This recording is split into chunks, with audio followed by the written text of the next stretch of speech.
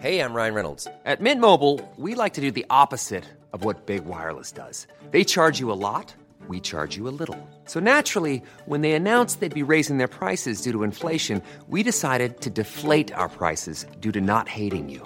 That's right. We're cutting the price of Mint Unlimited from $30 a month to just $15 a month. Give it a try at mintmobile.com/switch. $45 up front for 3 months plus taxes and fees. Promo rate for new customers for limited time. Unlimited more than 40 gigabytes per month. Slows full terms at mintmobile.com.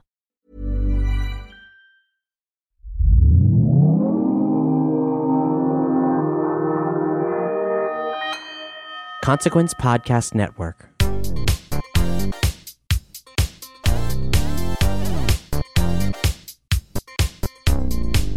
Welcome to State of the Empire, Consequence of Sound Star Wars speculation podcast. Hold on, whoa. What? I thought this was Willow Watch. You're right. Willow Watch! Cue the theme.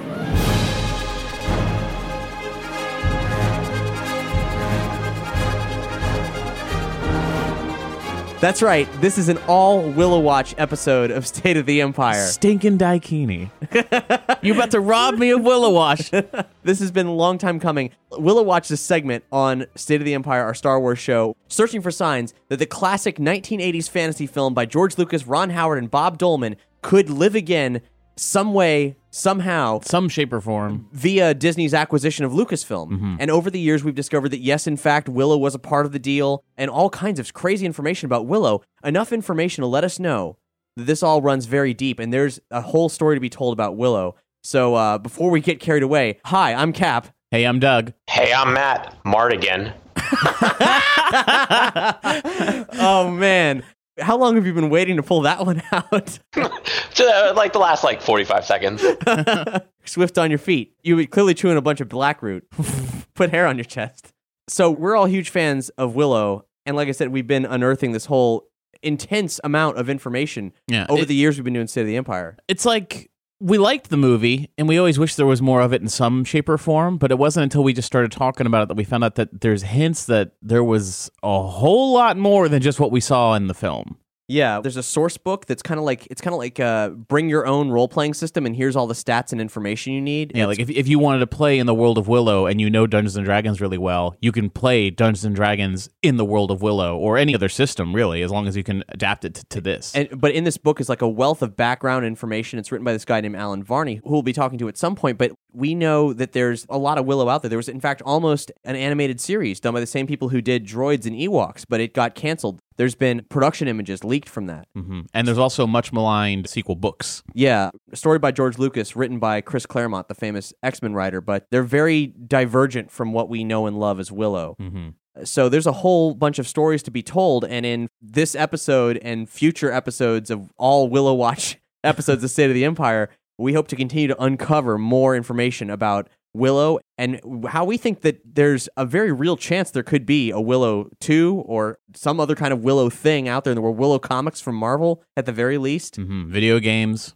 In fact, Ron Howard was asked during a recent AMA on Reddit if he'd consider making a sequel to Willow, and he said this: "Right now, the Lucasfilm team is entirely myopically focused on the Star Wars universe. So I think the immediate possibility of another Willow movie is probably not in the front burner. But Warwick Davis is such a cool guy, and he's continued to evolve as a talent. Man, he's Willow, and a grown-up Willow would be kind of cool. So I'd say never say never." He went on to say it was a movie that he'd love a second chance with, saying, "I was fairly green, and I think today I could make it even more dynamic. I could make it cooler. I could make the funny stuff funnier."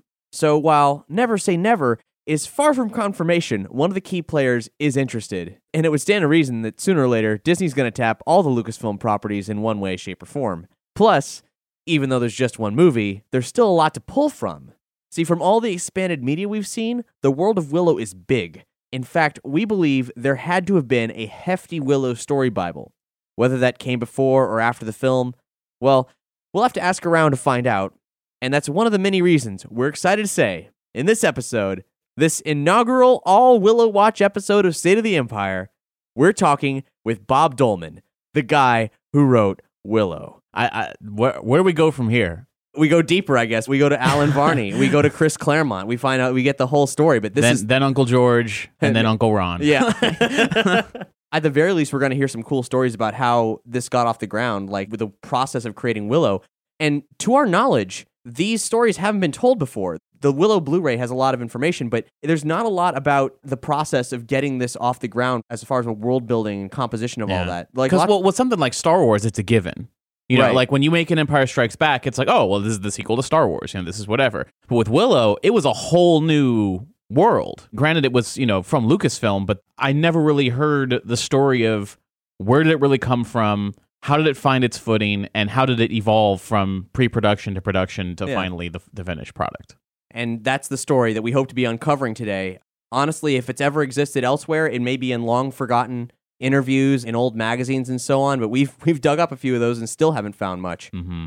So if you're a Willow fan, it's our hope that this is going to be a landmark episode for you, and we're going to get some real hard truths about Willow. Mm-hmm. Hear, hear. So without further ado, we're going to jump right into it. Let's talk to Bob Dolman. Hi. Bob, it is such a pleasure to finally be talking with you. This is going to be amazing. It only took us about 5 years. I'm glad we got together. I'm in a studio. I'm in Remote Control Productions, which is Hans Zimmer's music factory, really. And my son, Jack, who was about 7 or 8 years old when Willow came out, he's in the next room, and he's a music editor, and he's working on the new Captain America. So there's a lot happening here. Wow. Oh, nice. That's rad. I just got to watch a couple of top secret scenes, and I was sworn to secrecy. You're just teasing us then. Why? It's pretty cool. Well, Bob, first and foremost, looking at the history of Willow and everything, you went directly from SCTV to writing for a George Lucas production. How did that happen? Well, it was a lot of good luck, but I had worked during SCTV. I did a television pilot called Little Shots that I wrote and Ron Howard directed. And we had a great time. And even though it didn't go to series or anything, it left us with a good relationship. And so we were trying to find other projects to work on.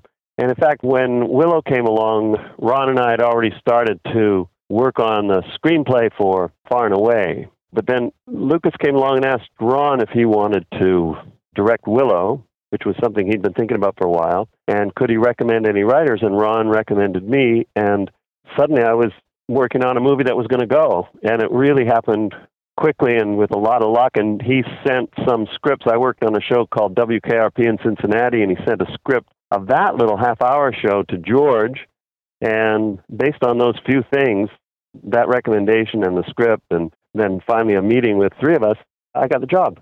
Wow. Yeah, I know. I was stunned because I thought, I'm just going to be doing TV. And I was up in Toronto at the time that Ron called me about Willow. And I said to him, I don't think so, Ron. It doesn't sound like something I'm going to be very good at. And then I hung up the phone, went back to some TV thing I was working on, and he called back and said, I think you might want to reconsider that, Bob, and just come down and have a meeting. So I said, okay. So then I went down to L.A. and met with him and George, and we hit it off really well. That was one of the great things about Willow, that George and Ron and I seemed to really have a funny, weird, quirky sense of humor when we were together that we liked from the get-go, and that ended up on the screen, I think, just the strangeness of the combination of the three of us. Yeah, because Willow has its own voice when comparing it to the other Lucas productions. They all have action, adventure, they all have sort of a humor to them, but Willow has kind of more. has a humor and a heart to it that I still haven't seen in more recent fantasy films, like including Lord of the Rings. Yeah. There's something different to it that it's difficult for me to place, but there's a sensibility about it that it's not Star Wars and it's not typical fantasy. That's a good observation, and I think if I brought anything to it in terms of the humor, it was that at that time I had been working on SCTV for 4 years, and I was so used to writing sketches and comical characters that we would brainstorm, the three of us, and I would always make the scenes more ridiculous in our brainstorming in order to find more possibilities for humor. It's just something I was trained to do, is to take a situation you're writing and then just make it more ridiculous, and then you can scrape it back to where you want it. So we would often be writing, and I'd say, well, what if this was a Monty Python sketch instead of, and then instead of Willow and Madmartigan and the baby going through the woods, what if it was just modern New York? And then we'd change the characters into other kinds of characters and just make it more of a slapstick comedy, and then come back and and I think that really made its way into it, especially with the brownies and some of the broad humor that's in that movie. And I even think sometimes it's too broad and doesn't work, but that also gives Willow its personality, just like you said. That all makes a lot of sense. There's so much character. So many genre films get hung up on the genre, and Willow put characters first. Mm-hmm. So when you guys were hanging out in these writers' rooms, like, what was Willow like when you first got into the project? What did George and Ron have already put together? Well, Ron really didn't have anything to do with the very beginning of it. It was all George Lucas's idea. And what had happened with it has an interesting backstory that when George was doing Star Wars, the very first Star Wars, he originally wanted Luke Skywalker to be played by a little person. And the studio said, no way. We're not going to do a movie and have somebody who's dwarfed play the lead character in this movie. So we're going to cast someone else. And George accepted that, but he always wanted to do a movie in which the hero was smaller than everybody else and would be played by what they were calling back then a little person. Years went by, and one of the problems he had was he still wanted to do a movie of that nature, but he couldn't find an actor who could play the part, play the lead. And then when he did the Ewoks, he found Warwick Davis, who was just a kid then, really. George thought he was a strong enough actor to play the lead, and he always had this idea, but he didn't quite know what it was. And when he decided to do it, he put together the story in his head. And it was just in his head. When we first met, he pitched the story to me and Ron. Neither one of us really knew what it was. We just knew it was going to be a fantasy adventure, and Ron thought it was going to be sort of like Lord of the Rings, but he wasn't sure because George hadn't really told him the story. So we had met in Ron's offices at Fox, and George told us a very, very thin version of the story. It just sounded wild to me, but it didn't have much of a plot at that point, the way I remember it. It had more of a feeling.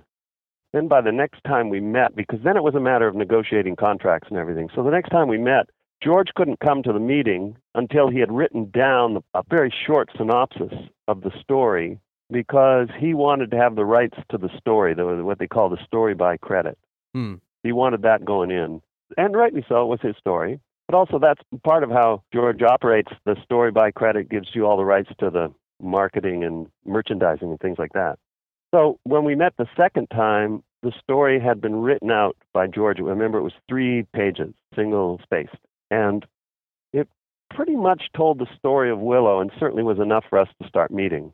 Then we began to expand it from that. And to answer your question, the character just seemed like a very willful, good person. And the name Willow Ufgood was, George said, he was thinking of the will of God. And this would be a very virtuous, good character. I remember thinking, I'm going to get bored with the character if that's all he is. And I began to find little quirks in the character. And I said to George at one point, I'm going to, when I get interviewed about Willow, which isn't very often, I start getting long-winded, so just cut me off if you want. We've been waiting for this. Please, go ahead. Okay. The thing is, the memories I have of working on this project are so great. They really are. Maybe one of the greatest creative times I ever had. So when we met, I remember saying to George, I want to do this with the character, I want to do this with the character. And he said, oh, that sounds great. That sounds great. Do that. I said, George, why did you hire me to do this? I'm not really this kind of a writer. And he said, well, you are, though. The very fact that you would ask these questions. He said, I read this WKRP script, and I thought, this guy knows how a character ties its shoelace. He said, that's the kind of thing that makes a huge movie work, is the little details like that. He said, you take care of the little details of the characters and leave the dragons to me. That's what he said. That was great. I said, good, because the dragons I didn't understand at all. So I said, you go do the dragons. So we sort of divided things up that way. I'd say, what's a dragon look like? And then he would tell me. Wow. That's great. So you said that he basically pitched a really short version of the story that they had so far. Did he ever go into detail about what the world looked like and other backstory? Because in looking up Willow things, we keep stumbling upon these hints that there may be a thick story Bible out there somewhere of just chock full of information on what the whole world is like with concept art and everything, stuff that isn't even close to what made it into the final film. Well, I think that a lot of that stuff came after the movie, actually, because they did some things up there that didn't interest me too much, but they got Willow games going and like novelizing it, and the Willow world expanded out a little bit after the movie, and that's where, if there was any Bible, it would come after that. What we had going into the movie was that outline that George wrote, but then there was a long period of time where I did thinking about the movie and researching. I was living in Los Angeles, and George had me come up to Skywalker Ranch, and he put me in an office there, and they had, back then it was before Google, they had a library, and he had all sorts of people working in the library, and I would say, well, what kind of clothes were people wearing and I just think like the 6th century. I didn't know. And they'd come up with pictures and clothes and pictures of tools. And I began to shape what was an imaginary world. And it's not specific to any historical time, but what came out of it was a world that was, in my mind anyway, pre-patriarchal. That is, it wasn't run by men, it was run by women. I wanted to get away from the Darth Vader thing. And like the first version that George wrote, the real bad person who became Bavmorda, the queen, was actually a man, was a king. And I asked to change that because it felt like Darth Vader. And some of the things did feel like Star Wars, and I didn't want to repeat them if we could help it. But I also thought that it would be interesting if queens were fighting over a princess in a world where men were trying to gain power. That's what Willow is about when you think of it. You know, Madmartigan and Willow are these guys who are trying to be swordsmen and trying to be magicians in a world that's run by an evil queen and a good queen that's been put under a spell and a future princess. And that part of it came from those early days where I was up at Skywalker researching and thinking that stuff through. And my office was right next to George's. And he was doing his thing in his office, whatever that was, and I would be able to just knock on his door and say, what do you think of this? And he always had time for that. Willow was at the top of his list of things to do. So he was always excited when I knocked on the door, because then I would pitch him an idea like, he would really think about it. And often he loved the ideas that I was coming up with. So we had a good working relationship there. And then we'd also sometimes meet with Ron Howard. He would come up.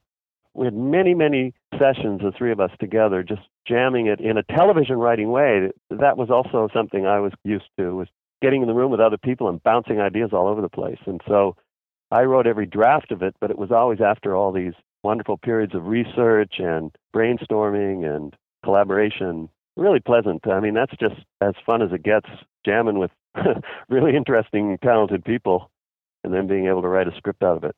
Yeah, that sounds like an incredible setup. Like so many resources at your fingertips, and wow. How long was the script writing process? Well, given all that we did, I think it went pretty quickly. I believe that I wrote 7 or 8 drafts of the script over about a year and a little more. And that includes revisions when the movie was already in pre-production.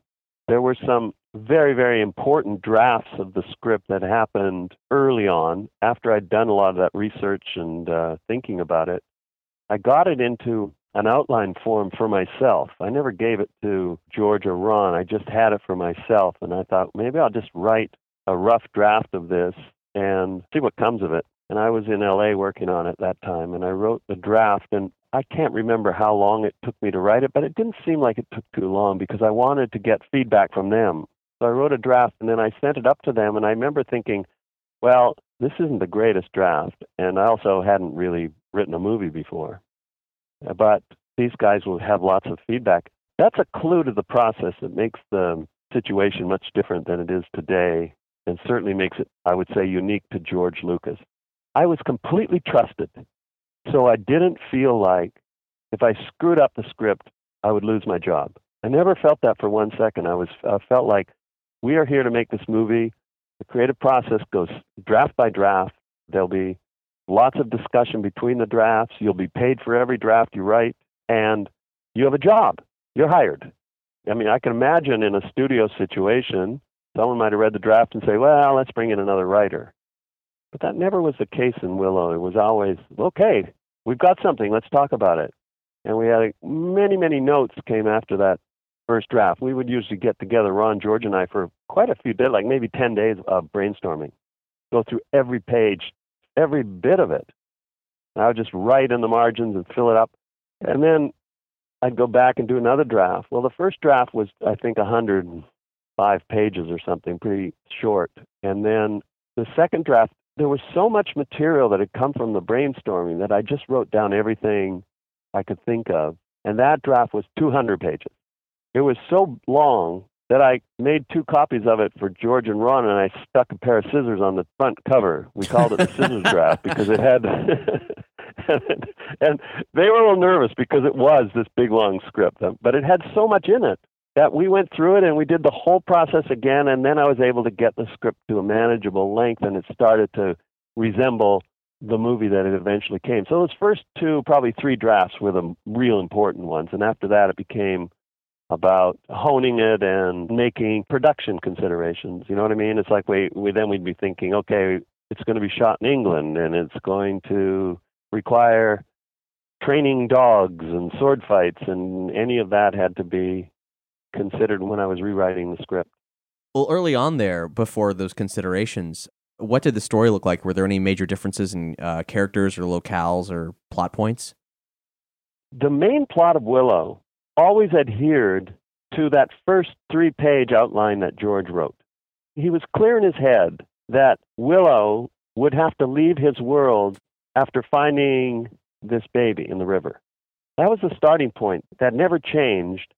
And then going off into the world, we didn't quite know what the world was about, but George had brought one great thing to it at that point. I mean, he brought many things, but one thing I think just was fantastic was the idea of Madmartigan as a character hanging at the crossroads.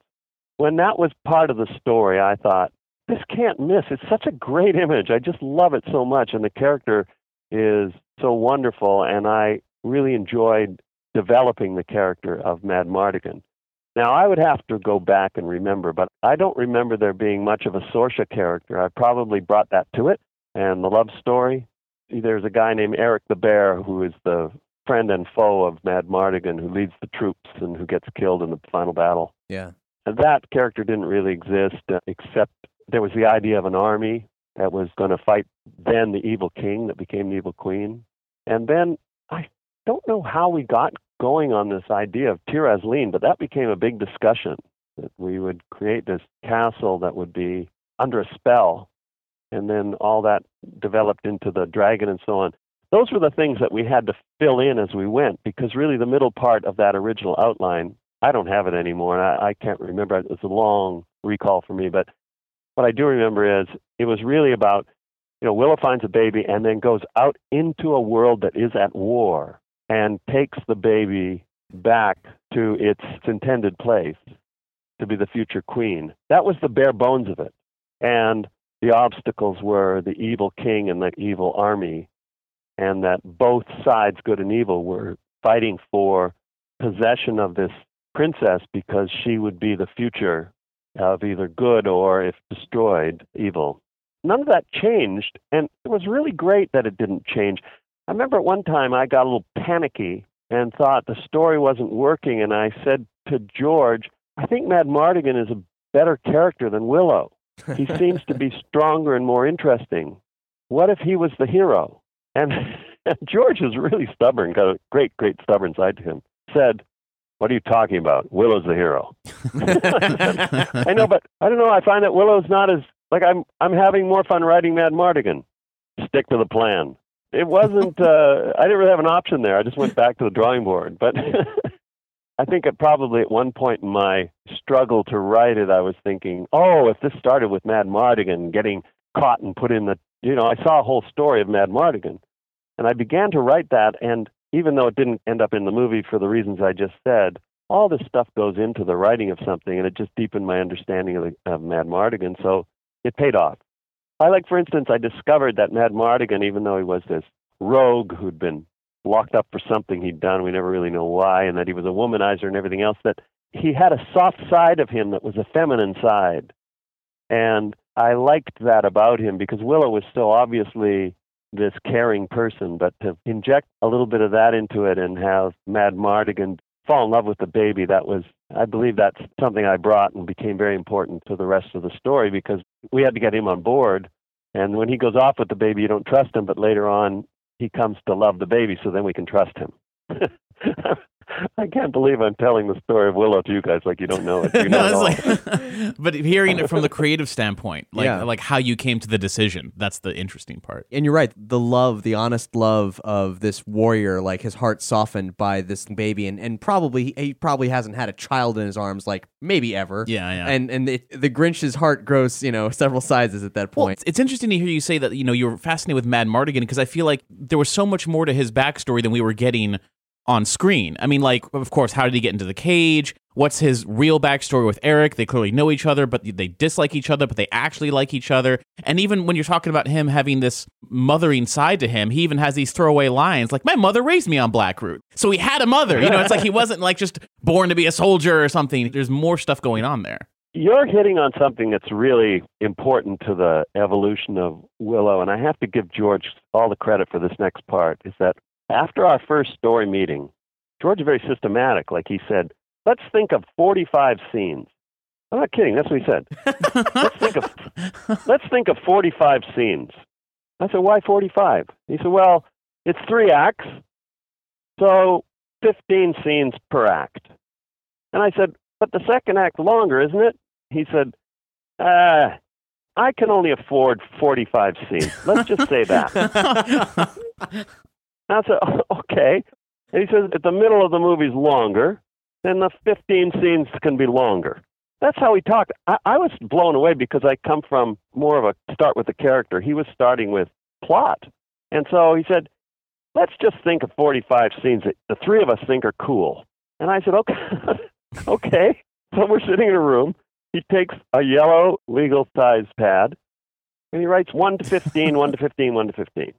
He says, okay. What kind of scenes do you want? That's so unorthodox, I can't tell you. And I said, this is so random. He said, so what? We're making the movie. Let's make sure the scenes are scenes we would like to watch. And then we thought, but who would the audience be? And that led to a discussion where we thought, okay, if we had to pick one person that's going to enjoy this movie, who would it be? And we all agreed that it would be a 12-year-old boy. And so we thought if we can satisfy 12-year-old boys, the movie would be, in our minds, successful, which in the end made it a success because 12-year-old boys loved it. But we didn't really think beyond that. We didn't think, let's try to get an older audience, let's try to get girls, we just wanted to make sure that when we were 12, we would have liked this movie. So then we went back to the 45 scenes. So we're 12 years old. What would we like to see in a movie? Well, then we dove in with things like, I said, well, I'd like to see a scene in the snow with them going down a sled. All right, let's put it in. That sounds like something maybe in Act 3. And so we'd stick it. It was just like that, right? And it was so random. And we had things that didn't end up in the movie. I also wanted a river scene. I thought, let's do a river with rapids. Because, these are all things I liked in adventure movies. Love it when people go down the rapids. And some of these things didn't make it into the movie, though I think the rapids made it into the first draft. So we had all these things, and of course they weren't in the right order, and part of my job was to go back and see if these, what I thought were totally random ideas, would fit into the movie. But they did. A lot of them did. And we'd come up with things like, I want to see a castle with a dragon. Oh yeah, we got to have that. And we need some cool sword fights. Like we meet a sword fight, and I don't know, we'd come up with something like that. And then all 3 of us jumping in like 12-year-old boys. Oh, I want this, I want that. We filled up the 45 scenes. And I went home with that yellow piece of paper thinking, oh my God, how am I going to write this movie? This is really insane. And then also, just before I left that, George said, oh, you got to watch some movies before you start doing anything. And then he got me screening rooms. It wasn't so easy to watch movies back then. It was, I think, probably VHS or something. But he didn't want me watching on VHS. He wanted me to watch actual movies that were the prints of movies. George could do anything he wanted, so we'd be down at Warner Brothers, and he'd say, okay, Warner Brothers, they got 7 Samurai. I'm going to have you watch 7 Samurai. You got to watch a lot of samurai movies. I'd go in, and Ron would go with me, and 2 of us would just sit there and watch Yojimbo and 7 Samurai and all these movies.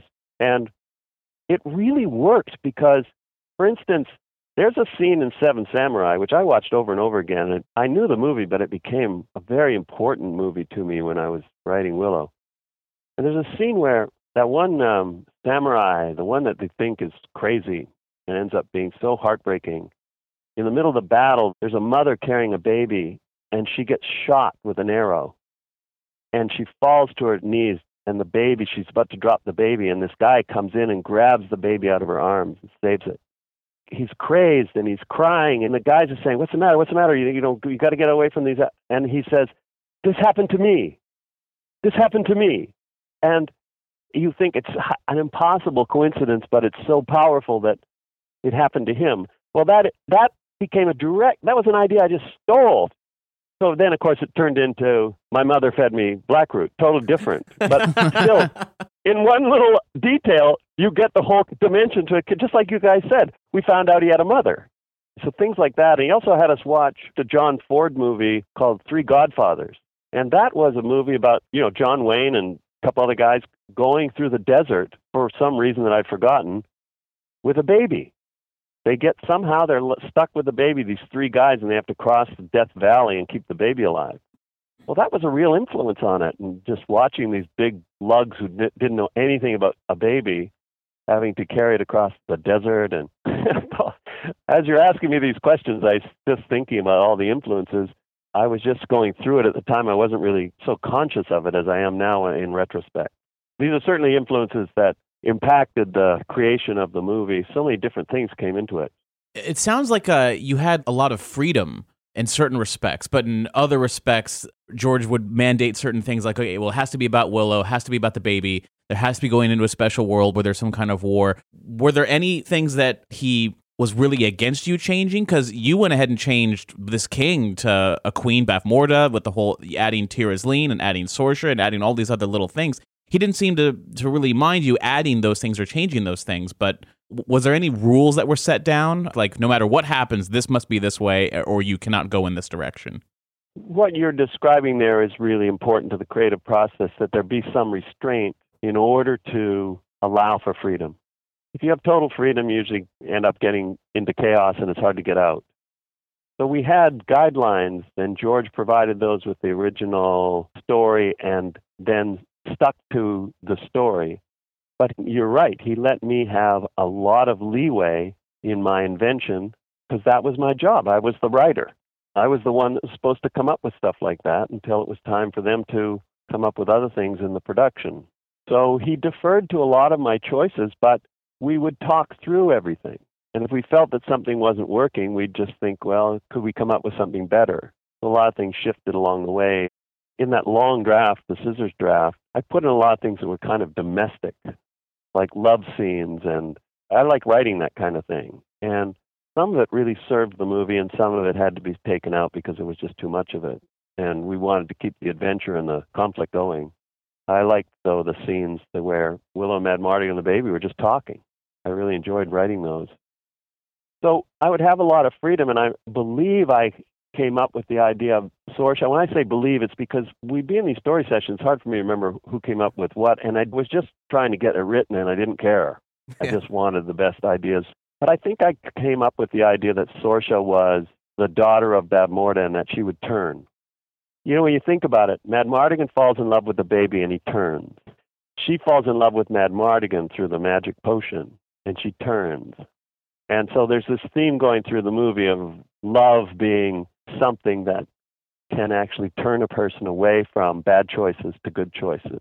So it has a motivating force in it that runs through the movie. And I really like that. I like that it begins with a baby being born and the mother's love, even though it's taken away.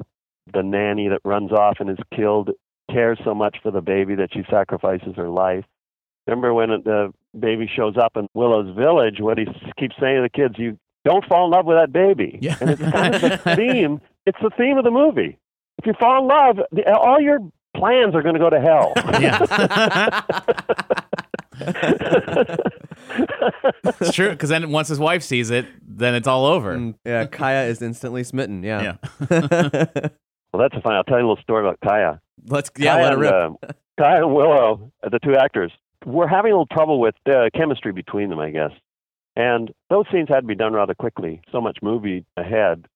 And Ron came out after shooting. You remember there's a scene where I think Willow comes back from the village and she's got the baby. And she's walking back and forth, and it's after the death dogs have attacked the village, and he goes back thinking, oh my God, the death dogs are looking for the baby. And then Kaya's there with the baby, and he says, okay, we got to get rid of this baby. And she just looks at him, and she laughs at him.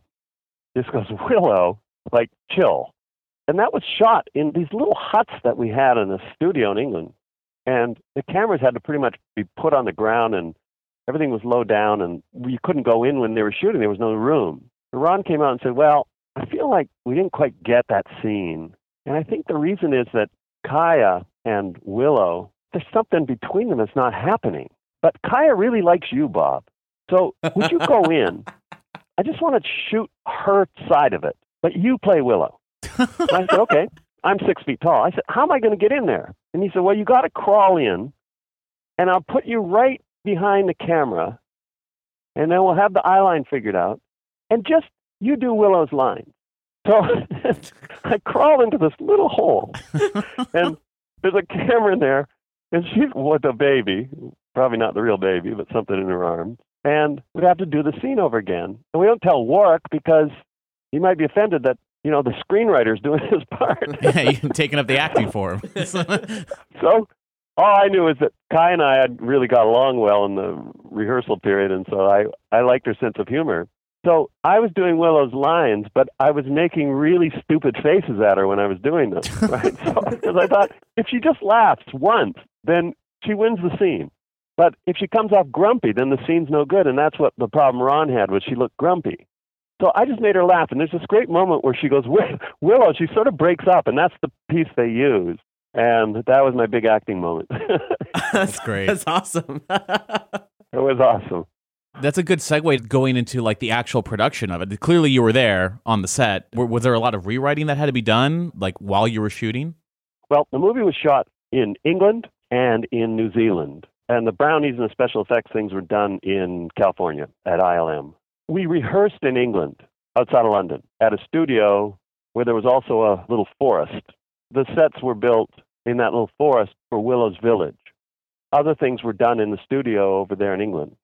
But we wanted the snow scene. Remember the 15 scenes? Yeah. I wanted snow. Yeah. So we got to have snow. By that point, snow had made it through 7 drafts. There was no going back. And for some reason, the schedule had been delayed, and we were going to shoot in Switzerland, but then it started to get too late in the year, and we realized the snow would be gone.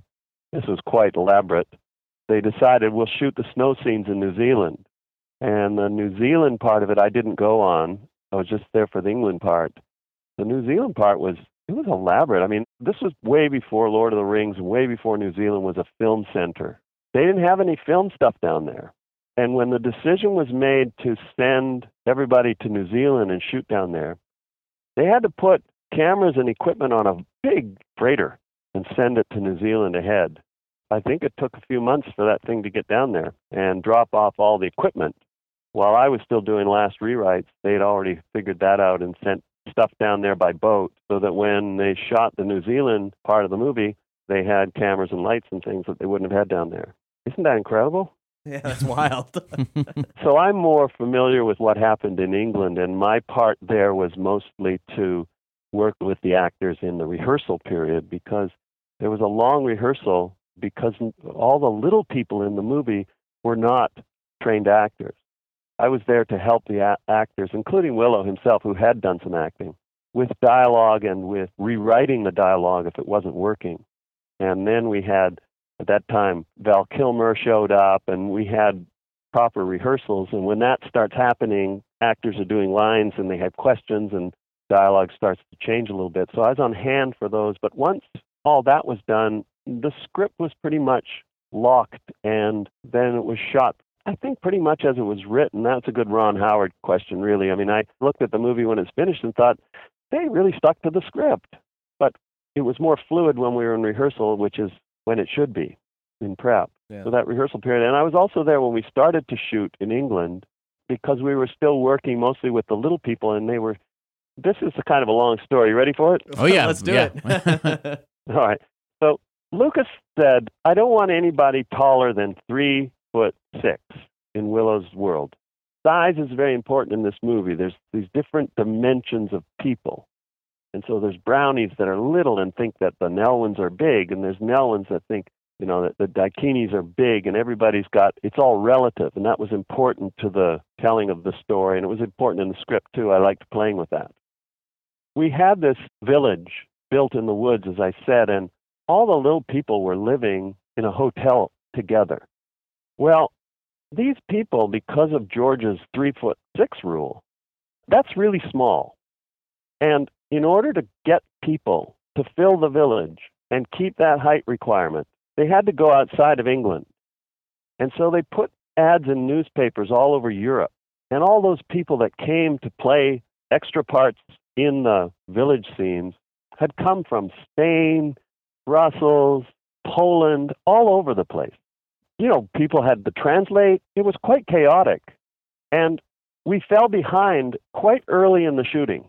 And George said, okay, we got to make up time. Bob, you're going to have a crew, and you're going to shoot some of this stuff. And I'm going to shoot some of this stuff. And then Ron can just shoot the Willow scenes, the main scenes. I said, I never directed a scene. He says, well, you just tell the guys what you want them to do. It's not so hard.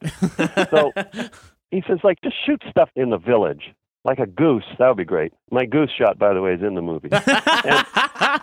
And so I had a little crew, like 3 guys, and we went around and we just were picking up pieces. And I staged the tug-of-war scene where they fall in the mud, just 2 seconds long. But that was something that was my job. Let's do a tug-of-war scene. So put them in the mud, and 1, 2, 3. I said, I'm supposed to call action. And most of the guys in the tug-of-war scene were French.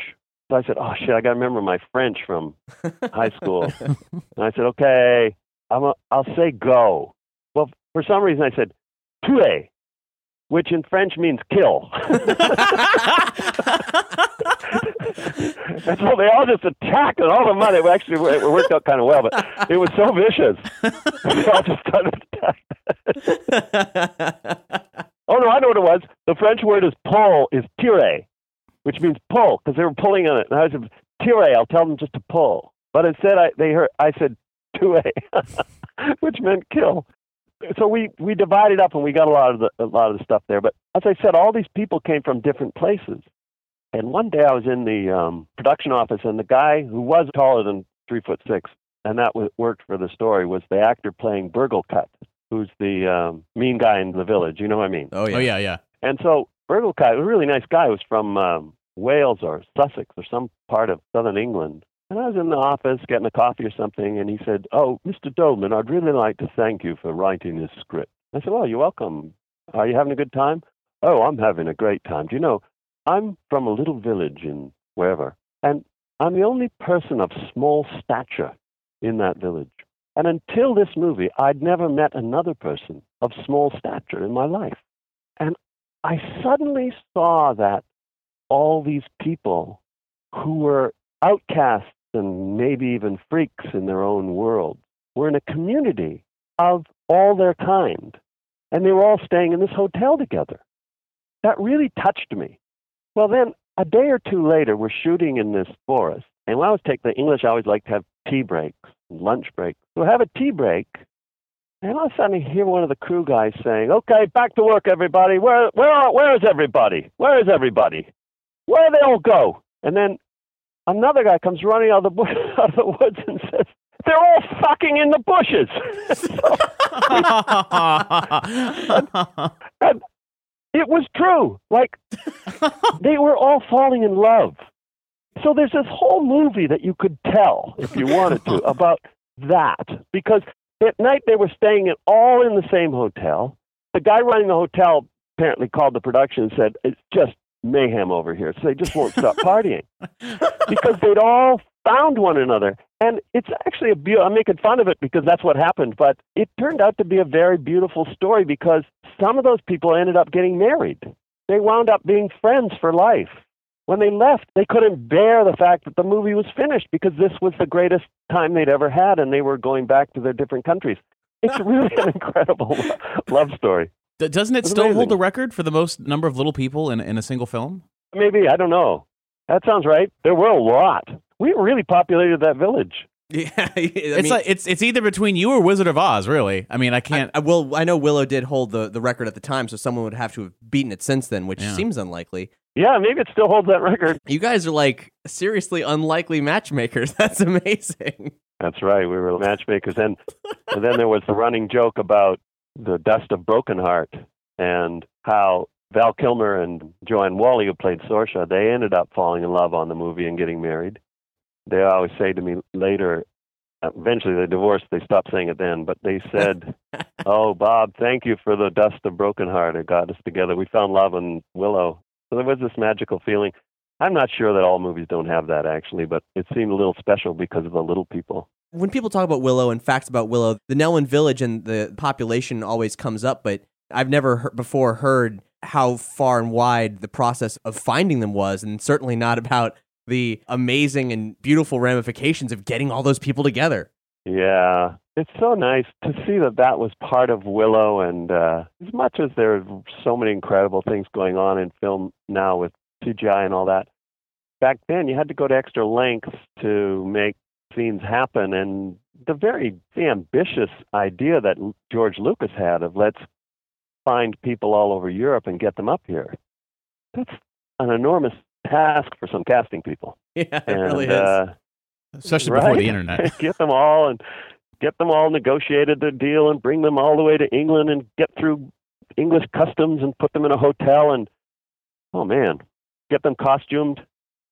It's the steps that go into something like that. You watch the movie and say, oh, this is cool, but you can't believe the steps that have to be taken to make all that work. So impressive. In regards to characters, you mentioned how much you loved writing Madmartigan, and then Doug brought up how you know so much about him without there not being particularly much on film. There's always the question of how he got in the crow's cage and all that, and the novelization and the source book offer two versions of the same story, and because those two like post-film pieces of literature had similar adaptations of different backstories, I was curious how much of that came from you, like how much of your early drafts with more Madmartigan may have bled over. Do you have like a definitive memory of providing more on Madmartigan at some point during the production process? I have forgotten what story I had made up, except it had to do with him being a thief, and that led to Eric saying, you can rot in that cage, you're a thief. But what interested me more than him being a thief was that he was self-serving and had apathy in terms of good, bad, what was the war that was being fought. He didn't care about it at first. He just cared about getting out of that cage. He was manipulative. And I remember thinking, well, he's probably been caught for stealing things. And there's probably been a little run of thievery that's gone into that. But that aspect of it didn't interest me as much as he's lived his life selfishly. All he wants is to get out of that cage. He doesn't care about the war. He doesn't care about the Nelwyns. He's manipulative. And he takes the baby just to get out of that cage. And that he will have to learn to be more community-minded and on the side of good as the story goes on. That was more important to me than really knowing what had got him in the cage. I've forgotten what I made up, and I don't know what those other people wrote, although I do remember the novelist talking to me, but I can't really remember if there was anything in the early scripts specific to it. I know on the latest Blu-ray was the deleted scene with Sorsha finding her father in Tir Asleen. And oh, yeah, that's a whole subplot thing. I remember. Since 2013, Bombas has donated over 100 million socks, underwear, and T-shirts to those facing homelessness. If we counted those on air, this ad would last over 1,157 days. But if we counted the time it takes to make a donation possible, it would take just a few clicks. Because every time you make a purchase, Bombas donates an item to someone who needs it. Go to bombas.com/ACAST and use code ACAST for 20% off your first purchase. That's bombas.com/ACAST, code ACAST. Hold up. What was that? Boring. No flavor. That was as bad as those leftovers you ate all week. Keke Palmer here, and it's time to say hello to something fresh and guilt-free. Hello Fresh. Jazz up dinner with pecan-crusted chicken or garlic butter shrimp scampi. Now that's music to my mouth. Hello Fresh. Let's get this dinner party started. Discover all the delicious possibilities at HelloFresh.com. Growing up watching the film and always wondering where was Sorsha's father? Like, who in the world would be with Bavmorda, to have a child? And I always remember seeing the very end of the movie, there was this guy standing with Sorsha and Bavmorda at the end. I go, oh, that must be her father, but, where was he? I don't know. But this deleted scene shows that he was frozen and that there's these hints of that maybe she's not the blood relative of Bavmorda, but yet she may have taken her. Or, was there any more backstory to that other than just that she had a father that was frozen and then she was somehow distant to him? Yes, now I'm remembering this, and I hadn't thought about it for a long time. I had thought there had to be a father somewhere, and where did he go? And the idea of him having been part of a good army at Tir Asleen and having a curse put on him, that was part of the story, and it just didn't make it into the movie, and I'd forgotten about that. That's really a bit of a flaw in it, but one that was decided in editing. What I can't remember is what decision was made to split Bavmorda and him up. It's been a long time. Well, in the defense of the movie, my tiny brain as a kid was like, oh, well, that must be him. And then it was fine with that answer. It didn't need any further explanation because it still worked in my mind. And then a lot of these tiny details, they get absorbed into all the other material that came out. Like it's all... like the source book and some of these other things, they all have their own version of these backstories, so you can almost take your pick at that point. And all that stuff, I could have gotten into it, all that, but it didn't really interest me afterwards. The movie did. But I felt like I'd come to the end of the experience for me, and I didn't get involved in that sort of franchising of Willow and the many things that came. I saw stuff that came out, but I let it go. So had you already made the personal decision to move on from it once you felt like you'd done your job and the story was complete? Or were there any talks between you and George and Ron Howard about a possible sequel and if you'd be involved, or was that didn't interest you at the time? Well, a sequel and my being able to write more in that situation with Ron and George, I would have accepted. But that didn't come up.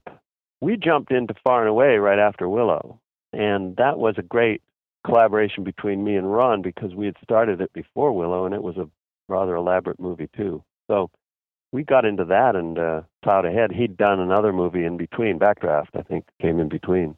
So it was really about just moving forward. And also, Willow was successful enough, but in George Lucas's world, Willow was not that successful a movie because he judges movies by, these billions of dollars they make. So kind of squeaked in there. I thought everything about it was just fantastic as an experience, and the fact people went to it, and there's still, to this day, there are people like yourselves that are still interested in Willow. That's incredible to me. But as far as making another movie, sometimes people will say, why isn't there a Willow sequel? Maybe one day there will be, but I haven't heard about it. And the little inquiring I've done, I've not really seen much interest from Ron and George Lucas yet. So I don't know. They got a lot going on, those guys. Yeah, they sure do.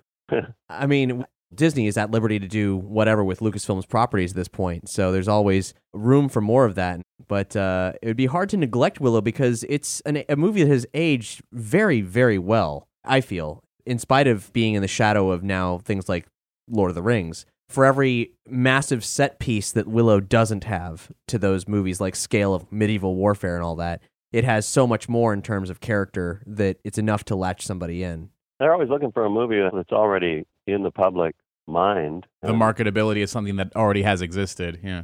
Yeah, and that's really true of Willow. More now than I ever thought it would have, because at the time it was of interest to people mostly because there were so many George Lucas fans out there. That was the big draw, and that was why the movie got made, without any real big stars. Because George was a star at that time. I don't know what will happen with Willow. And I don't know even who'd be involved in it. I would love to see it even if I had nothing to do with it, because how that would be reinvented would be interesting, and who would play it and what kind of world it would be. So if Ron Howard called you up and said, Bob, look, I just got off the phone with Disney, and for some reason, they're like, let's do more Willow. You want to write something? Let's say it's a film or even like some kind of, I don't know, weird tie-in in a comic book or something. What would your response be? Well, if it was a film and those people, Ron was involved, I would definitely love to be involved in it. Yeah, I would. And if it went into television, anything like that would be interesting. I wouldn't say no to it.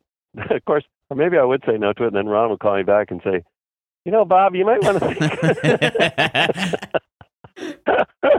Well, there was someone did a story online showing some concept artwork for an animated show. Yeah, there were two Willow things that happened after the film that they were developing Willow animated series briefly. It never went into. I don't think it ever got a pilot. At least no one knows that it did. Mm-hmm. And then there was in the mid-90s, there was the trilogy of fantasy novels, story by George Lucas, written by Chris Claremont, that were set in the Willow universe, kind of. Did you have any contact with anyone with Lucasfilm during the production of either of those things? No, that all happened just afterwards. I think it got farmed out and just happened. And I looked at it and thought it was changing into something else, and I wasn't so keen on it, to tell you the truth. Most people aren't insofar as the novel. You're definitely not alone in that sense. Well, the things that I liked about it, I don't think Willow worked too well if it's too earnest. And what I liked about it was the humor and the strangeness of the characters. It's very down to earth in its own weird way. Yeah. And a lot of times writers will say, "Oh, I saw the movie and it was just so different from what I imagined." But I never thought that. We had such a great collaboration along the way that when the movie was made, it was pretty much what I was expecting it to be, because we just talked about it along the way.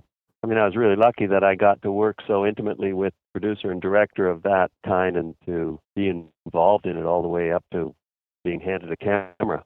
Well, I mean, and you went on to become a film director. You've written and directed your last two productions, Banger Sisters and How to Eat Fried Worms. Yes, and those were good experiences, but I really think that I'm more of a writer than a director. My personality is such that I'm better off just making things up than trying to tell actors what to do. I loved the challenge of it, and I enjoyed doing both those movies a lot. Particularly, I loved working with children. I'm a little out of it now because I'm interested in other things and not even working so much in film writing as I am just doing other kinds of writing and other things. But back then, the directing was something I wanted to try, and I really enjoyed doing it. And I was lucky to be able to do it. And I remember thinking that I asked Ron Howard when I was considering the possibility of directing the Banger Sisters, because I'd written it as a spec script, so for a while there I had a little power when I owned it. And I said, "Do you think I could direct the movie?" And he said, "Oh, I think you could, Bob, because you're not afraid to ask for help." He said, "I think that's the key to directing, is when you're lost, can't be too proud. You can just say, 'Hey, anybody got an idea?'" And I found that to be I found that to be true of him. He's great at that. He's great at just saying, "Oh, I don't know what to do here. Anybody know what I should do?" And someone will say, well, give a camera idea, or we worked side by side on Far and Away, and I noticed that he was just fearless about that. And I found that to be helpful too, sometimes. But we're getting away from Willow. Yeah, that's true. It's true. Though I'm curious, like, what's the Bob Dolman world like now? What are you up to these days? Well, I'm writing something at the moment on my own, and I at times have thought, what is it I'm doing? Because it's a story that I've had in my mind for a number of years. And sometimes I think it's a movie. Sometimes I think it's a play or a novel.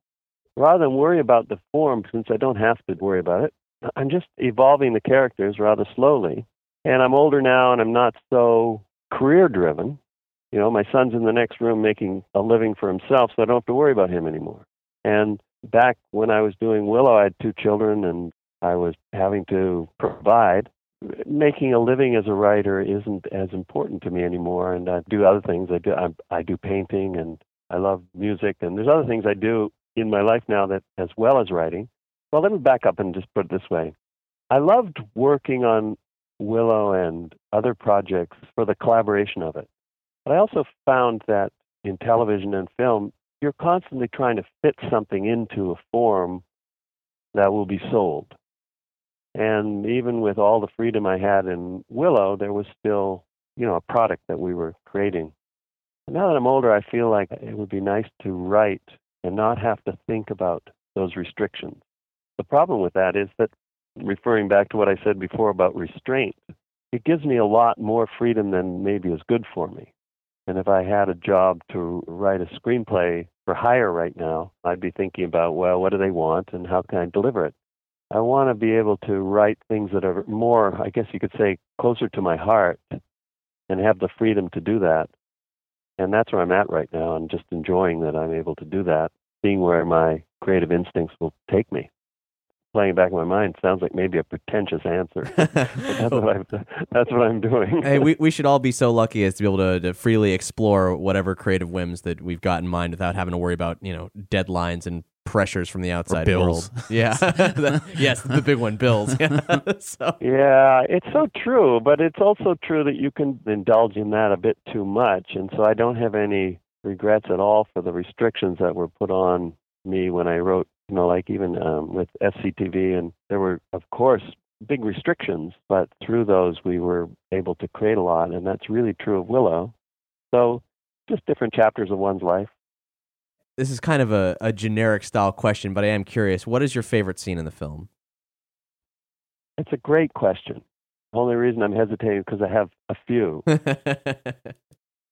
I really liked the scene you mentioned, the Blackroot scene where they're by the waterfall. Yeah. Yeah. Probably my favorite moment in the movie. It felt like something I wrote. When I saw it, I thought, that's exactly what I was thinking when I wrote it. Ron captured it so beautifully. And I wasn't there when they shot it. I think that might have been done in New Zealand. I looked at it and thought, that's so great, because there you see the softening of the men. And yeah, that might be my favorite moment. It's hard. I guess it qualifies as a scene. It doesn't have a lot of conflict in it, except for sweet conflict. It's like, don't feed that baby that. And I like that a lot. I also liked, when I wrote it, the 10th scene where Madmartigan gets under the spell and goes in. But when I saw it a year ago, we had the Blu-ray came out. We screened it here in L.A. And I thought then that scene didn't appeal to me anymore. I didn't like the way I wrote it, but I did when I wrote it. When I looked at it, I wished that Sorsha's lines would have been stronger. Instead, she's pulled in and she says all these things that are... She doesn't seem very strong as a woman in the scene. I thought she was when I originally wrote it. But when I wrote it, I thought, this scene's great. It surprised me. And I liked it better when they get on the horse afterwards. It's like when two people have, they've had a wonderful romantic night, and the next day the guy's kind of forgotten about it. Right. And since the spell right up, and then when she jumps off the horse, she's so strong then. I thought, this is more like it. She gets off the horse. She does a great job, that actress, making that character tough. And that was one of my favorite scenes where she's just so mad at him. That was good. So mad at him, and he's like, well, it's like a stupid guy, right? What, I said that? Oh, I didn't mean that. It was just like... She's like, what happened to those fish? Well, it went away. Yeah, it went away. That's right. Those human moments are more interesting to me than the big scenes where there's dragons or trolls or other big event things. It's when the movie quiets down to a human moment that I like it. In the long run, after growing up with it, those are the scenes that kind of have the most lasting quality. They're more quotable. And it makes me all the more curious what the Scissor Draft looked like, because you said it had more of those scenes of just the characters just hanging out and talking. Oh, well, I just let them go longer, those scenes, yes. I thought, okay, I'm going to do a draft where if I'm on a roll, I'm just going to keep going. And that's where I wrote that. There's a big, long sequence. It cost $1 million, I think, to shoot, and they took it out of the movie, which is where they go over to the island where Raziel has been exiled. And in that Scissors Draft, I wrote this long description of going over in a boat and being attacked by this underwater creature. And they shot it. They shot it in a tank in London. And Warwick almost drowned, I heard, shooting it. Oh, so you know about it. I think they put the scene, did they put it on the Blu-ray? I think so. They did, and man, it was an incredible day. I'd been, after hearing about that scene for years, thought it just didn't exist anymore. Yeah, or the footage was lost somewhere. It was amazing to see it, though I guess it didn't pull off as well as anyone had hoped, but just that it still existed was a thrill to see it. Yeah. When I wrote it, George and Ron were really excited. And it was part of that draft. They said, oh my God, this is great. This is going to be this is just what we want in this movie, this great visual. And then they shot it, and the decision to cut it out was so big because it was an elaborate expense. And what they recognized in the editing room when they'd shot it was something that I wish I had thought about when I was writing it. I would have saved them all that bother. Because they were right. You can put something in a movie that creates all kinds of visual stuff. But if it doesn't advance the story, it's not really worth much. And all that did was create this little episode, and it didn't make a difference to the story. You could just cut to the island if you had to. And all that wound up being boring, not because it was boring to look at, but boring because it was stalling the story. So that was a huge choice that had to be made. And I can remember asking George, because, I didn't know very much about this, and I said, George, when you spend all that money on a scene, don't you want to put it in the movie because you went to all that work? And he said, but if it's going to hurt the movie, it's got to go. It doesn't matter what you spent on it. It matters what money you're going to make on the movie down the road. You don't want something to hurt it. And he said, I think the scene was hurting the movie. So out it went. Was there any scene while you were writing it that was like really difficult, that draft after draft, it was just this one thing that seemed uncrackable? I had a lot of difficulty with the Tir-Asleen battle because there were too many things going on. And we wanted all those things to be going on. But I found it hard to figure it out without losing track of the character. And so Madmartigan runs in and puts on the armor, and he finds back there, and he goes out, and they're flinging the tar, and their trolls are running under the bridge, and the dragon comes out of nothing, and it's just like there's so much goes on in that scene. And that's where I said to George, you said you were going to leave the dragons to you. I don't even know where anything is. I can't keep track of this. This is before we shot it. This is just imagining it. And George had this idea that everything should be piled in on this scene. Like, oh, this is going to be great. We're going to have this. Let's try to get it all in. So I said, I don't know how to write it. I mean, I've got dialogue, but I don't know where to put it, and I'm a little lost, and I've tried it, and it's frustrating, and who can help me? And he said, okay, I'm going to put you in a room over at ILM and just work with the storyboard guys. And man, that was fun, because I'd say, okay, Willow's on a bridge, I think. And there's a dragon that's going to come out of a moat that, as weird as it sounds, is inside the castle. And Madmartigan's over here, and I don't know where anything is. And these guys all just drawing. And they say, how about this? And I'd say, oh, thank you. And I'd run back to the hotel that night and write in the dialogue following the pictures. and I wound up having a script that followed the pictures, and then I'd run back in the next day and say, okay, here's what I wrote. And they said, oh, that's great. Now we know this is going to happen, this happened, and then they'd write it again, and we'd go back and forth, drawing and writing and getting all that stuff figured out. And that helped me, but that was the most difficult just because of the logistics of it. And I didn't like the fact that all this battle was going on and that there was no character development in that scene. It was just a lot of action. I really love the moment where Willow comes out, he's covered in blood, and he's lost the baby. He's trying to fight the trolls, and he's out of his league. And Madmartigan says, Willow! And he looks at him and says, there were too many of them, Madmartigan.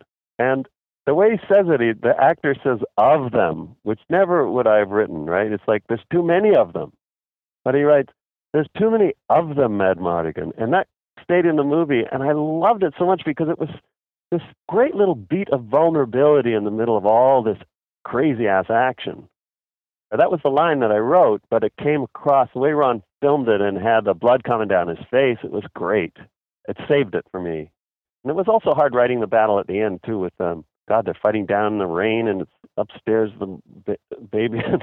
But that's the great thing about George Lucas, and maybe why Star Wars was so successful.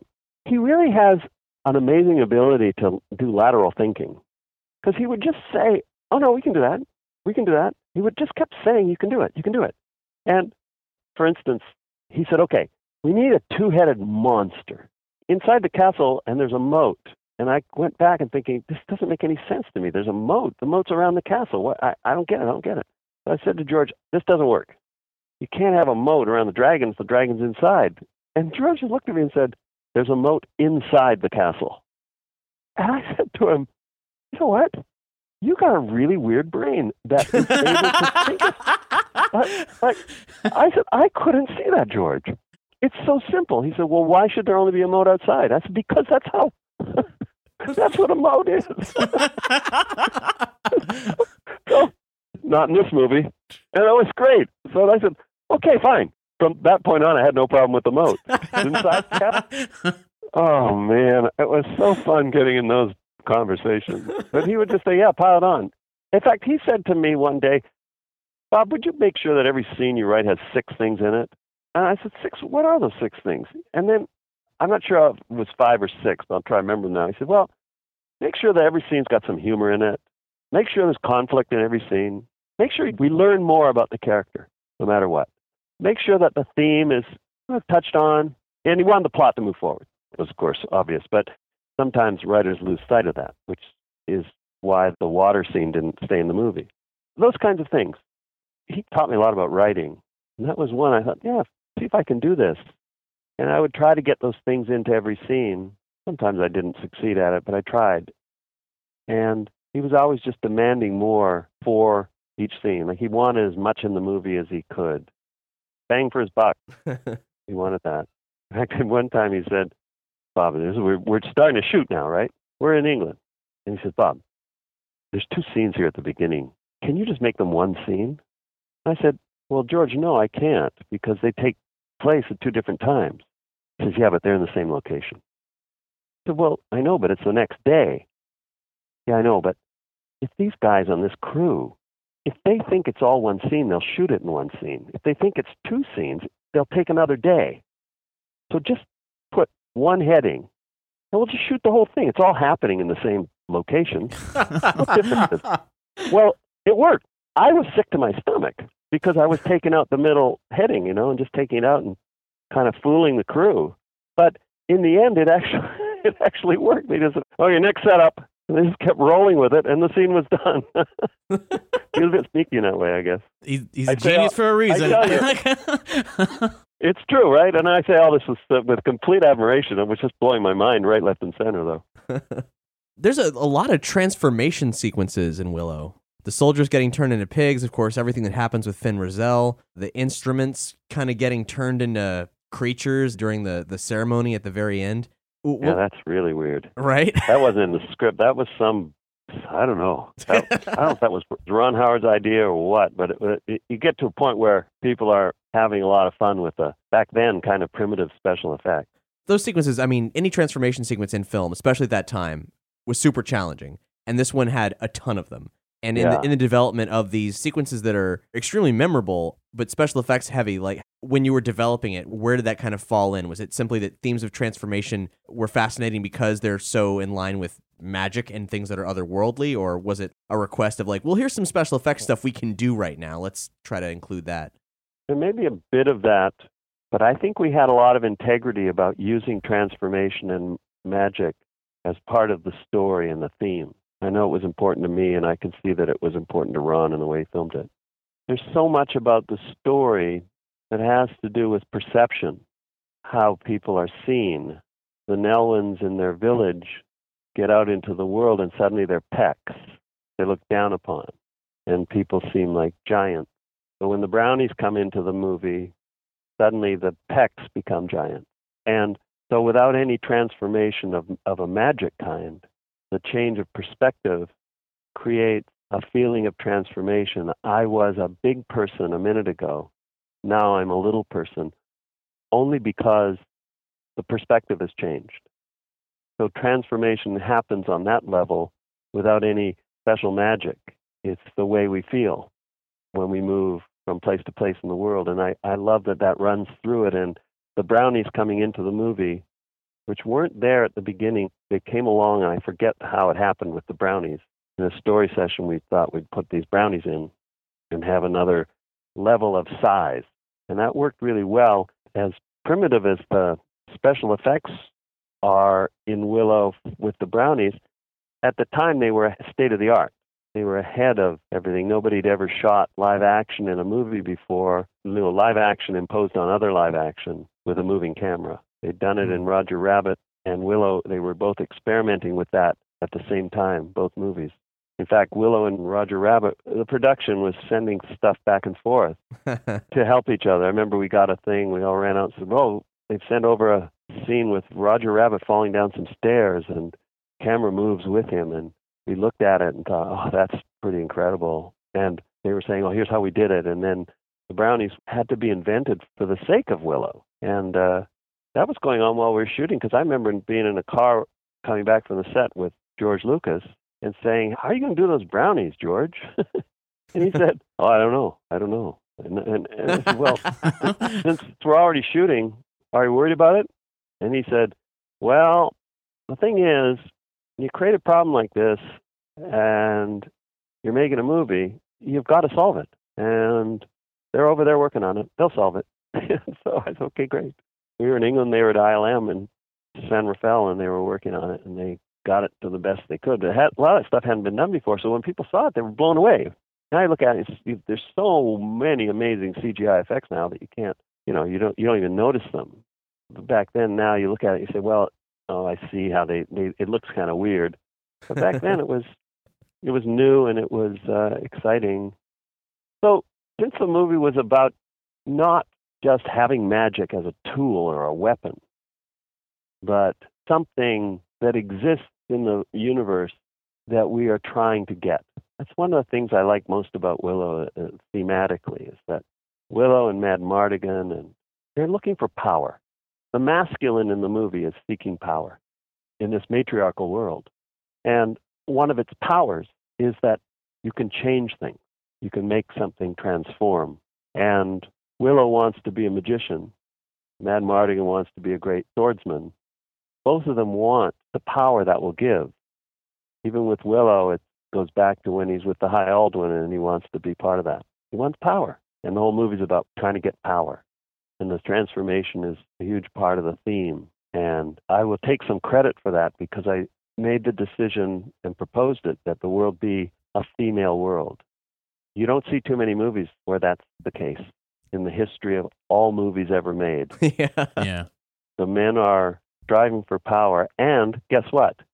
They don't get it. They get something, but at the end of the movie, the feminine is still on the throne. It's not like, most movies where there's a female protagonist. In the end, she's got a husband. In the end, there's a male world that she's now part of. But rarely do you see a world that stays in the realm of the matriarchy.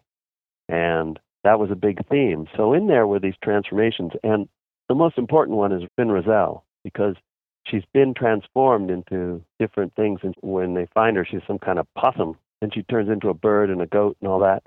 And she's trying to get out of this trap. And Willow doesn't have the skills. So that's part of the story there. And I think it's one of the coolest sequences in terms of invention, that the male lead in the story, the male hero, can't summon enough power to transform the good queen back into herself. It's just really interesting to me, anyway. Viewing Willow with gender theory, it for some reason had never even remotely crossed my mind, but you're right. Like I was this is saying, completely unique. As you're explaining it, I'm starting to look back on the film in my mind's eye, and I'm just seeing every male character that wants something. There's already a female character who's already considered a master at it. Even in the case of Madmartigan, he wants to be a great swordsman and a great soldier. There's Sorsha. She's already got it. Like, she has the job that Madmartigan ideally would want. And like with Willow, I mean, there's not even just Fin Raziel. There's Bavmorda, but there's also Shalindria, the fairy queen. Like, there's all these levels above him, and they're all held by women in every respect. Yeah, that was very deliberate. And to this day, I think it's the most revolutionary thing about Willow. The most interesting thing about it is that this is a female world in which men are less than. And when it was reviewed, someone told me this. I don't really have firsthand proof of it, but I heard that the breakdown was that male critics had more trouble with it than female. So it's funny, we wrote it for these 12-year-old boys, but it was a chick flick in the end. I've said that in interviews before. I said, we wrote a chick flick. We didn't really sit down to write one, but we did. So I'll tell you one more story that may be my favorite Willow story. At the time we were working on the script, I would go up to Skywalker Ranch. And at this time, Joseph Campbell had done some interviews up there. And they became pretty well known because they were done toward the end of his life. They filmed them up at Skywalker Ranch. It's a Power of Myth series with Bill Moyers, I believe. I think that's probably it. And Lucas and Joseph Campbell had become friends, and Campbell was a great supporter of Star Wars. So I said to George one day, God, I can't believe that you are friends with Joseph Campbell. That's amazing. I'd give anything to meet that guy. Well, George never told you anything of an emotional nature if he could help it. And he just said to me, like that, just grunted. And I thought, I guess I shouldn't ask that. And often with George, you would ask him things, and sometimes he would just give you this little, and then you think, I shouldn't have asked that question. That was a good example. So that would go by. Then weeks go by. And then one day, been working on the script, and Ron's up there. We're between drafts. We've gone quite far into it, and we're getting close to production. They're already training the death dogs over in England. And George says, dinner's at my house tonight. And I said, oh, okay. What's going on? He said, well, you and Ron are coming over, and Joe Campbell. I said, are you kidding? It was just like, it made me almost cry because he just like remembered, right? And he stays at dinner. So I go over, and Joseph Campbell was there with his wife, Jean. And they were just standing in the living room and having a glass of wine or something, and we were getting ready for dinner. And I was so excited. I was nervous. And I got introduced to him and Ron, and Ron and I were blown away. We just couldn't believe it. So we made small talk, and actually it wasn't small talk. I can remember some of the conversation. Everything was pretty interesting. And then we sat down to dinner, and we had dinner. And then when dinner was finished, Joseph Campbell, who then was maybe 80, and not long after that he would die. And his wife, Jean, who was older as well, had been a dancer in her youth. And Campbell says, after we've talked about we talked about James Joyce, we talked about where he started to get interested in myth. I mean, all these amazing things I wanted to ask him. And he said, tell us the story of Willow. Oh, jeez. Oh, my God. And Ron and George and I looked at each other, and we didn't quite know what he meant. And he said, Gene and I want to hear the whole story.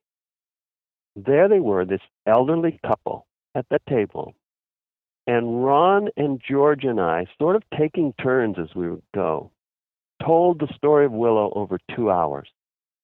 These two people didn't move. They didn't move. They listened to everything like they were watching a movie.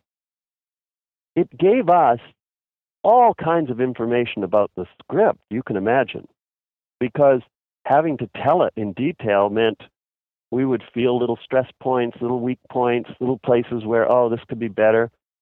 Or we'd tell things that we hadn't written in the script because they started to come to us. We finished, and Campbell talked about it, and talked about it in the way that only he could. He talked about the mythical references that he knew and where this was moving and how this had happened and what this archetype was. It was just amazing. It was amazing.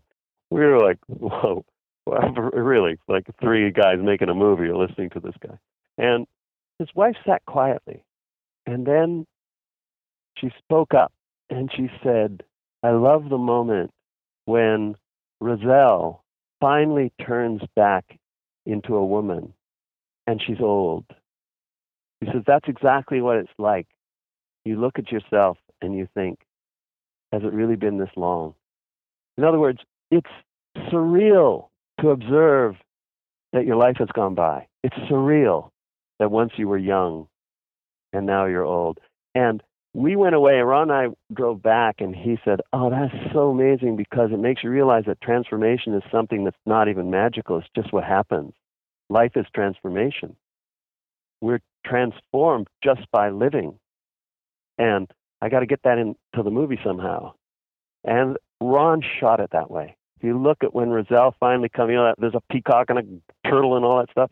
And then the old woman comes and she's naked and they put the blanket on her. And when I saw how he shot it and her looking at her hand, just like Gene Campbell, has it really been this long? And then, of course, Roselle then, come on, Willow, let's get on with it. And then off they go, and they're on to the adventure of defeating Bavmorda. And from then on, it's really third act stuff. But that moment is one of the best moments in the movie, and I can't really take credit for it except I'd written that she's an old woman. That was something that I had come up with because I thought, well, what happens? Well, she's been here for all these years. So we liked that she was old and that we had to cast an elderly actress to play it instead of, suddenly in a fairy tale would be a beautiful woman, right? It would be Cherlindrea type. Mm-hmm. But instead it's this old woman, way more interesting. The curse that she was under was horrific. Because not only was she turned into an animal, she aged inside those animals. And the real deep realization of that moment came when Gene Campbell looked at her hand. pretty great. Yeah, geez, Bob, that's amazing. My jaw is on the floor because for one, I'm obviously a fan of Willow, but two, I'm also a huge Joseph Campbell fan, and I've honestly always wondered if he had seen the film, what would he have said about it? So you was telling the story of how you told him the story. I'm just like, I'm losing my mind over here. That's amazing. That's awesome. It was one of the most amazing experiences I've had. Well, in my life, I guess, really, but certainly in the making of Willow. That was a night I'll never forget, and I'll never have anything but the fondest feelings for George Lucas for pulling that together just because I had said to him, I'd like to meet Joseph Campbell one day. That was great. That's incredible. Talk about a perk. Yeah, right? I don't know how we're going to top that. No, I don't know. I really love talking to you guys about all this. Oh my God, yes. Yeah. Bob, this has been amazing. Like, there's so many pieces of the story of making this movie that we just didn't know. Good. You can probably tell it's all still really vivid for me what happened. I was writing a movie for the first time, come from TV. I was in this huge world where suddenly I'm with George Lucas and meeting Joseph Campbell. I mean, it was just like a dream. It still seems like a dream. Yeah, I feel so lucky to have just been a part of it. In turn, Willow has influenced other filmmakers. I mean, Dave Filoni working on The Clone Wars and Star Wars Rebels. He's dropping references to Willow in several of the episodes that they've done. So it's this thing that as fans, we keep seeing references and seeing like, did they know that they're referencing Willow? Like, is this there's this connection happening? In a recent episode of the Cartoon Network series Regular Show, they actually had a Halloween episode. And that's right, yeah. All the characters dressed up as different pop culture icons, and one of the characters, I'll be damned if he wasn't Willow Ufgood. Wow. Yeah, complete, the whole vest and everything, like it's all. And he's holding a twig that's meant to be Shalindrius Wand. Yeah. As I'm telling you, it's like it permeates, man. I love Willow fans. I can't believe how many you guys included, of course. There's just so many people. Well, here's a great closing story. So I was in Toronto 2 weeks ago. I come back through U.S. Customs. You have to clear it in Toronto. So I'm coming down. I was born in Canada, so I got these papers and all this I have to go through. And I get to the immigration guy, and he looks at my thing. He says, "So, where do you live?" I live in Los Angeles. Really? What do you do there? I thought, oh man, what do I have to do? How can I just get through and get on the airplane? I said, well, I've worked in the entertainment business. Really? What have you done? I said, well, this is Homeland Security, okay? He says, what have you done? I said, well, what have I done? And I'm looking at the guy, I'm thinking, this guy looks like he's about, I'll bet he was about 12 years old when Willow came out. So I say to him, well, you may have heard about a movie that I wrote the screenplay for. It's called Willow. He says to me, are you fucking kidding me?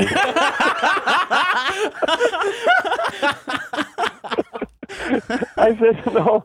He says, wait, hold on. You run. So he's telling me, and then I'm holding people up.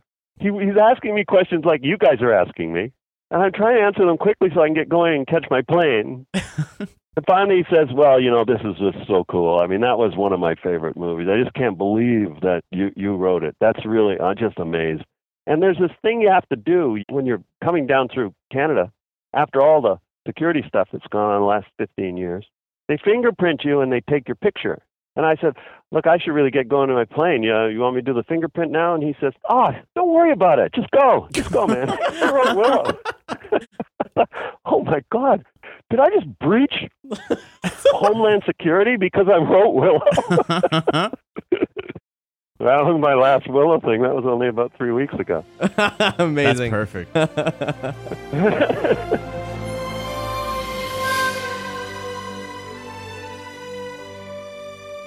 Okay, guys. So holy shit. Yeah, I can't even. That was amazing. Yeah, I honestly don't really know what to say on top of that. Just it was amazing stories, insight into how they made the film. It's everything I wanted to hear. Things I didn't even know I wanted. We knew so many stories behind the scenes of Willow, but there was yet so much more. Yeah, but it painted a through line through all these like little stories about especially like with the scene with the boat and the fish monster. Tying this in with, why did this get cut and was it for time and everything else, and just like the thought process on why they did it and how it was. I don't know. It's cleared up so many little mysteries. The Joseph Campbell story. Yeah, I'm still like floored by that. That was amazing. And yet this interview has told us that, as we predicted, there's still so much more. Now we know definitively that between all the people who worked on the Willow property following the film's production, they have another part of the story of Willow. There's a whole other chapter there. Yeah. Instead of it all coming from this one source, or source book rather, it's actually kind of comforting to know that the movie was the source. Yeah. Like it had a small idea, grew into the movie that we love, and now that movie is the source of all this extra stuff. Yeah, after the movie was done, someone at Lucasfilm compiled it into, and this is me just hypothesizing, but I feel as though there's no way that Waylon Drew's novel and Alan Varney's source book could have had so many similarities without them both pulling from a similar source. Mm-hmm. So I imagine someone at Lucasfilm created a story Bible based on the content of the film. A collection of probably all the art and stuff that they did for it. Yeah, it makes sense. And maybe there was either one of the two of them was hired on to actually do that world building creation so that there was a definitive story for the background of Madmartigan and other things like that. Mm-hmm. So it's been a long All Willow journey this episode, but we should mention that Willow Watch is but a segment of State of the Empire, our Star Wars show. We're going to keep questing for more info on the history and world of Willow, as well as signs that there could be more Willow someday, every episode in our regular Willow Watch segments, as well as in future All Willow Watch specials. And I really do believe we've got a chance of seeing something new with Willow. If Disney truly wants it, Willow could be their Lord of the Rings. Like, if they felt like that was something they needed, that they were lacking, well, now they have a Lord of the Rings with Lucas's brand on it, and they didn't get Harry Potter, they got Star Wars. Yeah. They didn't get Lord of the Rings, they can get Willow. So if you look at they have it. They don't have to get it. They already have it. It's available to them, and it's not impossible to think that based on how flexible Marvel is with embracing different characters and different periods of time within Star Wars, they could take a chance on Willow as a comic book thing. It could happen in a bunch of different ways. Like, I think that we will see a Willow thing, an official Willow thing, not too far from now. We just won't know what it's going to be. And the more we talk about Willow, the more you guys listening talk about Willow and share Willow. Willow continues to build as a cultural zeitgeist. There's no reason that the executives won't take notice and think, a Willow sequel isn't that bad. We know that Warwick Davis, every chance he gets, mentions Willow 2. He was talking about Willow 2 and 3 during interviews just following the production wrapping of the first film. He even put it into Life's Too Short. Yeah, Life's Too Short with him and Val Kilmer. Yeah. Like, him and Val Kilmer were doing jokes about Willow 2 and 3. Like, it was, the time's right. That's what I'm trying to say. Yeah, it really is all about getting it out there in the zeitgeist. And after that interview with Bob Dolman, it sounds perfect for just the various mediums, but even like a cartoon series that is once again aimed at that same demographic, but still introducing people to the idea of like different gender roles, and like it works today. I'm just shocked that it never occurred to me, but that Willow is so different from all the films of its time. But it's so subtle, you never even thought about it. No, because like, that's the beauty of it. It's an equal film. Yeah. And it still seeps into your subconscious, though, that like it really does change the way you think about things. Because the fact that I didn't think there was anything wrong with that tells me that it sort of transcends what societal standards are. People online get pissy about like Mad Max Fury Road. People saying that Mad Max is a feminist piece of art. Right. And I mean, and clearly Willow is. No, for real. Yeah, that's the shocking thing, was that it's like, dude, this is old hat. Like, this is we've already done this. Yep. It's amazing because even though Bob was saying like, the world itself was a matriarchy, which thereby creates a polarizing element of it. It's a displacement of power. It's either patriarchy or matriarchy, and that this world is a matriarchy, and that all the male characters want what the female characters have, whereas that in its own right is still very different and still makes it a feminist body of work. In the way it's personified, that equality is almost all hedging towards a certain degree of balance. Willow becomes a great sorcerer, Madmartigan becomes a respected warrior, and though he's still serving a queen, his status is uplifted in some way, so that it's really does aim more towards like a certain amount of equality by the end of it. Mm-hmm. It's really just, fascinating. Like it's time to deconstruct Willow, I guess. Yes. And in that all that, man, I learned so much about George Lucas as well. Yeah. Mm-hmm. It's so nice to hear that he was so trusting of not just Bob, but of like everyone, to be like, the visual effects guys, they'll figure that out. Like he sounds like a guy who had a hard time saying no. Everyone has this take on him of being kind of, just, do whatever, like very kind of little lack of emotion, but he seems to be very encouraging to people that he believes in. Yeah. Which, it's so you hear horror stories of other creative people just putting other people down or telling. I don't know. It's just a nice, fresh perspective, on old Uncle George. Especially when there was so much negativity on him for such a long time. With perspectives like Bob's working on this, it's easy to see, here's what really worked about George Lucas's methods of storytelling. Mm-hmm. Here's where he really shone. Here's why he reached visionary status. And then wherever things went wrong with the creation of the prequels, that seems like it was more him and his own personal demons, because it seems like he stopped collaborating in a way. You could say that, yeah. But that's for a whole other episode. Time. Yeah. But man, what an insight. Yeah. Again, thanks to Bob Dolman. This is we've done it, guys. An entire episode of nothing but Willow Watch. We've been joking about this for years. Never thinking it would actually happen, and now that it has, you got to believe in yourself, Doug. I do. I don't know. I should never have doubted it. So next up, Alan Varney and Chris Claremont. Watch out. Yeah.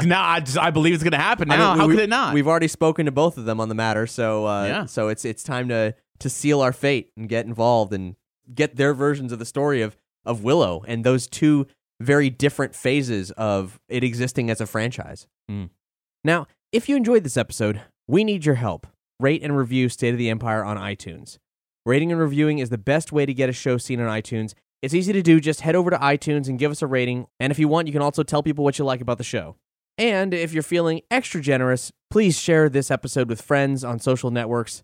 And also, don't be shy. Keep the discussion going with us. If you're into Willow Watch, if you got insights about Willow, anything you want to share, any memories you want to share, let's keep the flame lit. Let's keep the Willow passion alive. Spread it out there like a virus. Let everybody know that you love Willow, and we will make that Willow sequel happen, guys. Some kind of Willow thing is going to happen. You want more Willow? Enough positive vibes, I think it can happen. Yeah. It's the direction the bird is flying. So thank you so much for listening to this episode of Willow Watch. Bye, I'm Cap. Bye, I'm Doug. Bye, I'm Matt.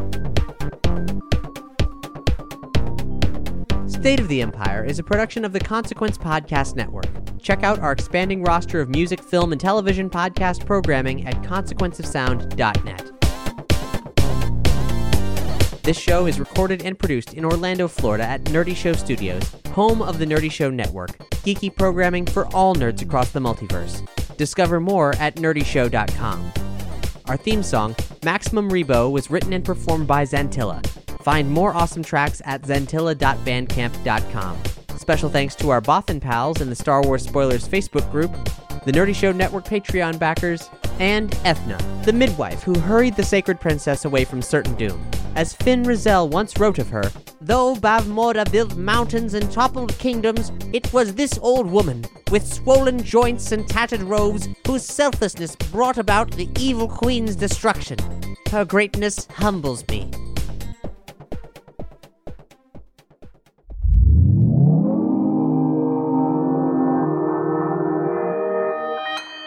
Consequence Podcast Network.